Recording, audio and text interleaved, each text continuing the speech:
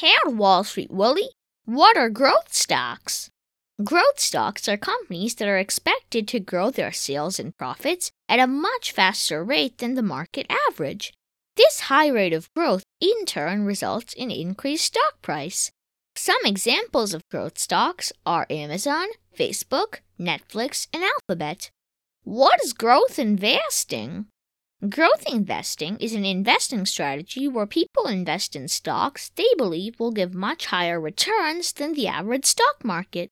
Typically, these stocks are expensive, but the potential for high growth is what makes them attractive to growth investors, whose focus is to make money through capital gains when they sell them in the future.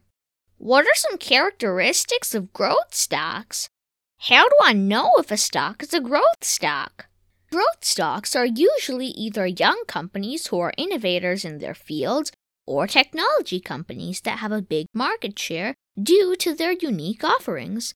Many times, growth stocks may seem overpriced as they usually have a high PE ratio.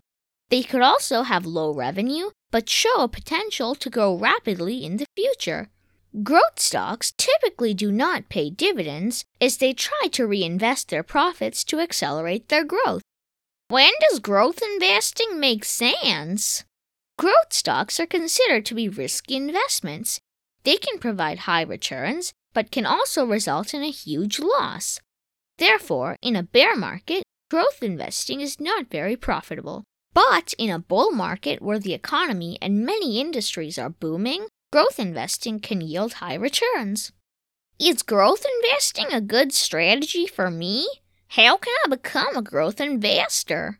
Finding growth stocks that are likely to give good returns is very difficult, and so when investing in growth stocks, it is best to invest using a mutual fund that focuses on growth investing. That way, the fund manager will do the hard work of picking stocks. Having said that, actively managed mutual funds can charge high fees, which significantly eat into your returns. Because of this, investing using a different strategy, like dollar cost averaging with an S&P 500-based index fund, is usually better than growth investing through a mutual fund. Thank you very much, Wall Street Willie. You're welcome, Super Cooper. Remember, finance is your friend.